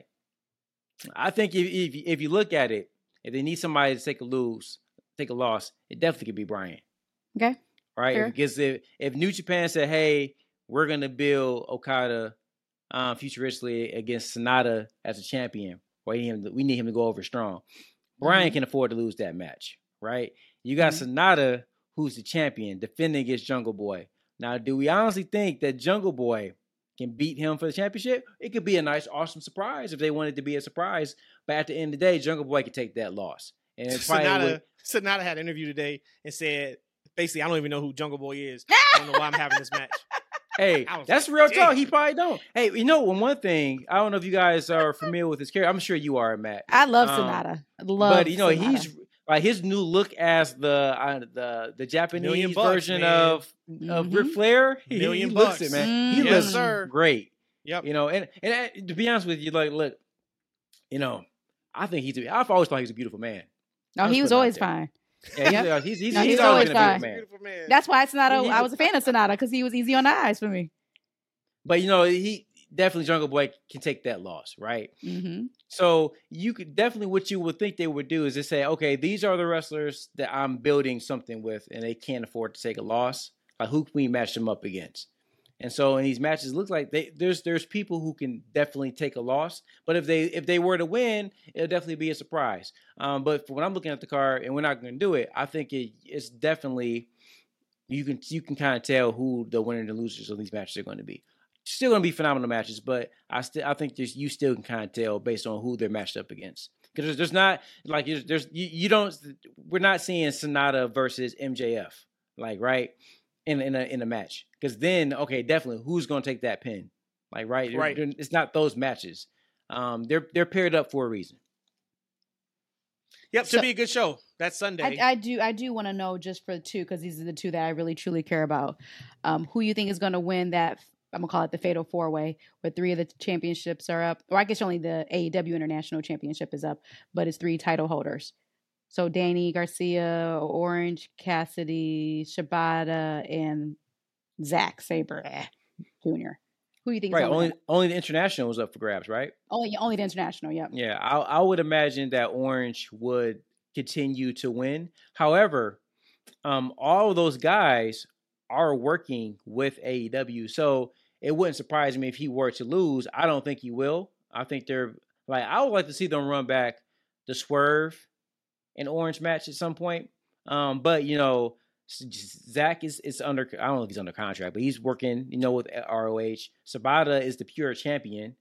So I mean, any of them could win, but I think you're gonna see Orange. Okay, I kind of want Danny to win that one because Swerve didn't get it. I kind of want to see Danny get it. Danny ain't hot. He is to me. He is to me. Oh, not that kind of hot. I ain't talking about that now. You understand?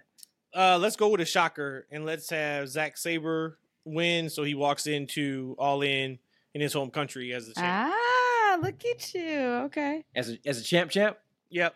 And lose it because I need that belt on an AEW talent after. But I think that would be a really cool story. That's so for cool. him to be able to have what that an belt ugly going title into. that television championship he has is.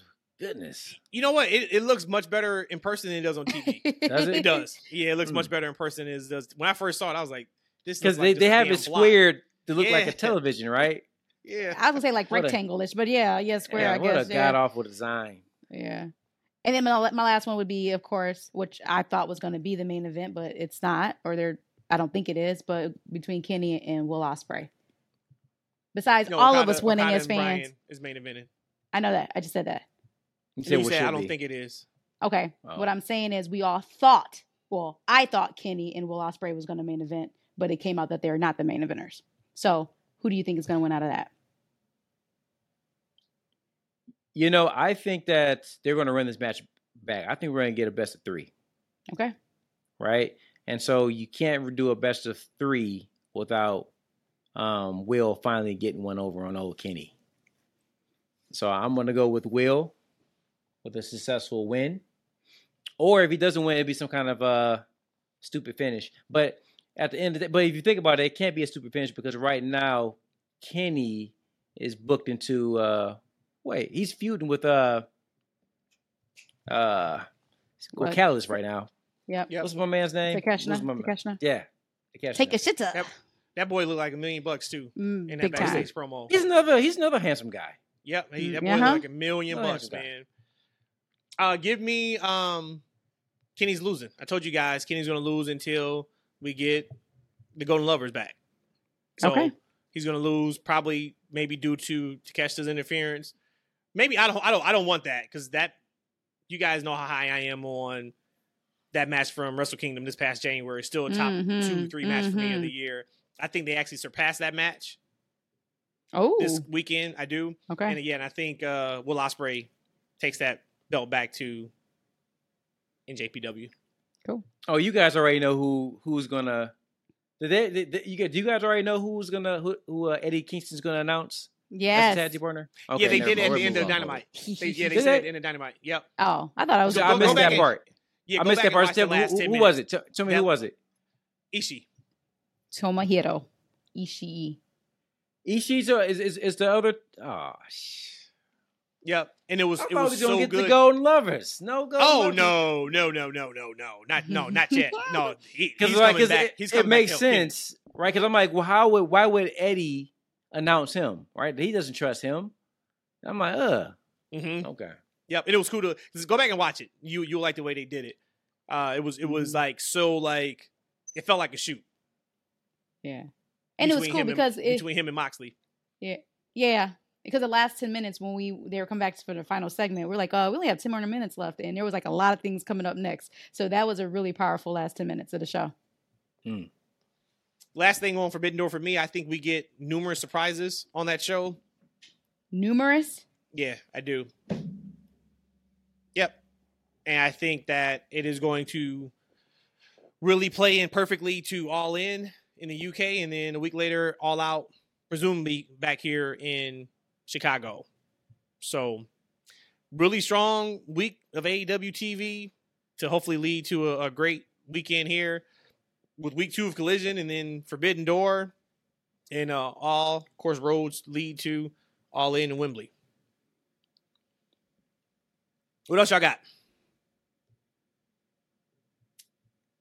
Good. TFW moment of the week. TFW moment of the week. You guys know by now, this is a moment we want to highlight from the past week that we enjoyed. If it is wrestling related, it is up for grabs. My TFW moment of the week comes from Dynamite this week. The Guns did it again, damn it. Gun Club's entrance. Fantastic.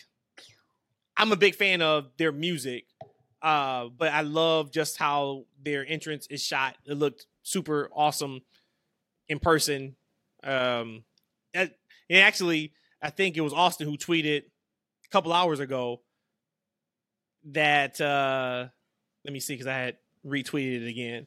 He said that if this tweet gets 1,000 retweets, Tony Khan, you have to give us Mini Men as our permanent entrance song. Yes. And if you guys remember, they did that back in April, where they came out the 50 Cent's Mini Men, and it was the hardest entrance I have ever seen in my life. In AEW. And it is right now up to 2,421 retweets. So we hit 1,000. I don't know if Tony Khan has responded. Let me see real quick.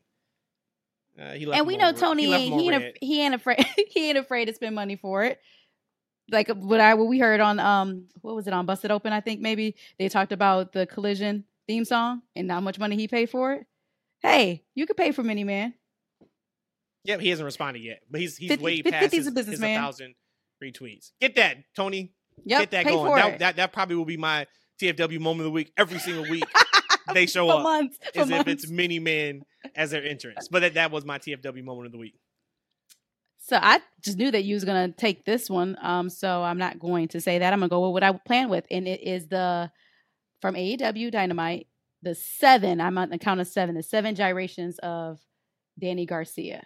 He hits this move so hard and feels it so hard in the ring, outside the ring when he's coming in his entrance. So much so that even Orange Cassidy hit it last night too. So his gyration, his little pelvic thrust that he hits, that is my TFW moment of the week. It's so cool to see it in person because every time he hit, the crowd popped and laughed. Did you really count how many times he did it? I did. So you can't keep track on what the hell was on Dynamite or Rampage or what happened on Raw or SmackDown, but you are counting hip thrusts. Yeah. It's the TFW moment of the week. Yeah, and he said it too. He said he's not a wrestler; he's a sports entertainer. I'll be damned. Yeah. Hey, man, that was my wife. We'll be having a conversation after the pod goes off, to be honest with you. But Danny's old enough to be my child. I'm old enough to be his mama. And so then it probably shouldn't have been your TFW. No, not. But it's not a sexual thing. It's him hitting it. No, it's not a sexual thing. How old do you think he's like 25? Like 24. He's like 25. It's like 24. Yeah. Every single time the fucking show goes off the rails at the end, and it is too late to save it. Man, go ahead. What are we trying to save from? What are we trying to save from? you Is talking Pelvic about gyrations, and then he could be young enough to be your son. So then why are you counting gyrations? Because it's not a And sexual thing. It is purely just how hype he gets. Just like how hype I get with the Bucks with the guns come out. I'm talking the same thing for Danny. He be killing it. It's There a was a- pelvic thrust, though, Orange right? did it. That's meant to Correct. me. Okay. That's a dance move. But there is a Daniel Garcia that's 47 years old though. He's an American music video commercial director. Just so Does you he know. pelvic thrust? Doesn't say it, but it does say he Okay. practices computer animation and graphic design.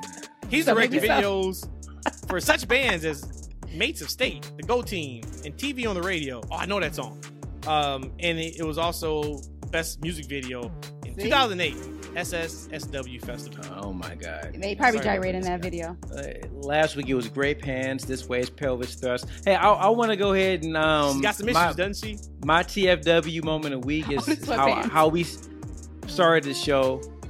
It's the bloodline. We got to finish the show with the bloodline. It was a great moment. I really super enjoyed that storyline moment we had with the Usos exploding out and kicking Roman Reigns right in the mouth. Phenomenal moment for me as a fan. I didn't expect it. I didn't think we were getting that on that show. So it was even more of a shock that we even got it right when we got it. Great moment, guys. Love it. Want to keep it going. Wow, the return of Punk was nobody's moment of the week, huh? Well, I typically follow direction. Technically, SmackDown was last Friday, so it wasn't this week. And I try not to talk about great sweatpants or gyrations.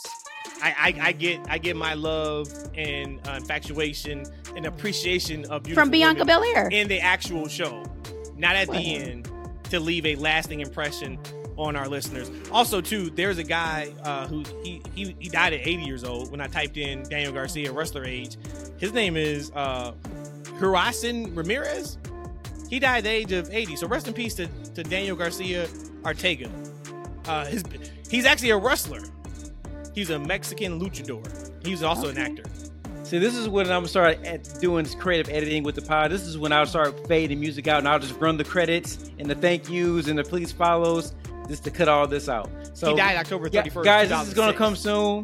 In Thank you Mexico for City. following Mexico. us as we ramble on and Rest on. in peace. During to his this career, his true identity Oh my and God, we still closely talking. guarded secret, except to his closest family and friends, more closely guarded than Please any follow other our luchador Twitter. of Please that follow us period. on YouTube. Did Following he his use the pelvic retirement, thrust? Like, follow, his mask has been used tell by your others. friends. Primarily Did he because pelvic Garcia thrust? did not own the rights to the name and mask. Garcia, also considered as the most Thank you, talented everybody. I'm about to luchador sign off if y'all not signing of off. his time and one of We the love most you. iconic Thank you. luchadors